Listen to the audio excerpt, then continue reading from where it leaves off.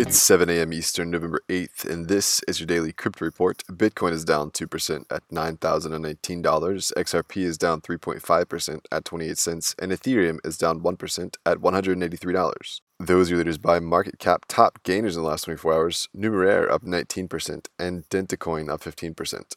Today's headlines: Tether put out an official response to an academic paper that was republished earlier this week by two U.S. academics who claimed a single whale on Bitfinex manipulated Bitcoin's rapid rise in 2017. Tether lambasted the piece, calling it a weakened yet equally flawed version of their prior article and a watered-down and embarrassing walkback of its predecessor. They went on: the purported conclusions reached by the authors are built on a house of cards that suffers from the absence of a complete data set.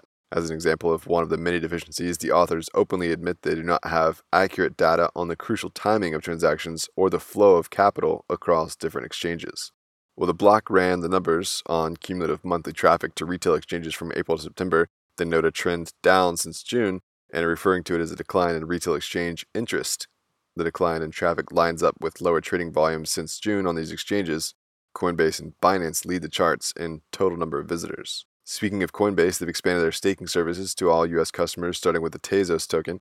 Customers who hold Tezos can stake it and collect rewards of approximately 5%. Customers receive the rewards on Tezos' cycle, which is approximately every 3 days. Coinbase seems keen to expand its staking services beyond Tezos to include other proof-of-stake systems.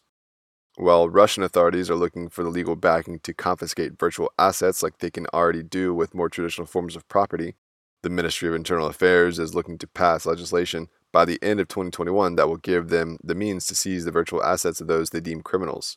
It seems clear that they understand that they'll have to overcome authentication and password protections, but authorities seem to think they can work with exchanges to seize the funds. And finally, 5 men in Malaysia have been charged with stealing mining equipment after they drilled through a wall to get into a warehouse that was used for Bitcoin mining. Each machine was worth about $10,000, so it's unclear whether they wanted to use the machines or just sell them. They are awaiting sentencing. Well, those are leading headlines today. Visit us at dailycryptoreport.io for sources and links. Find us on social media. Add us to your likes a flash briefing and listen to us everywhere else you podcast under Daily Crypto Report.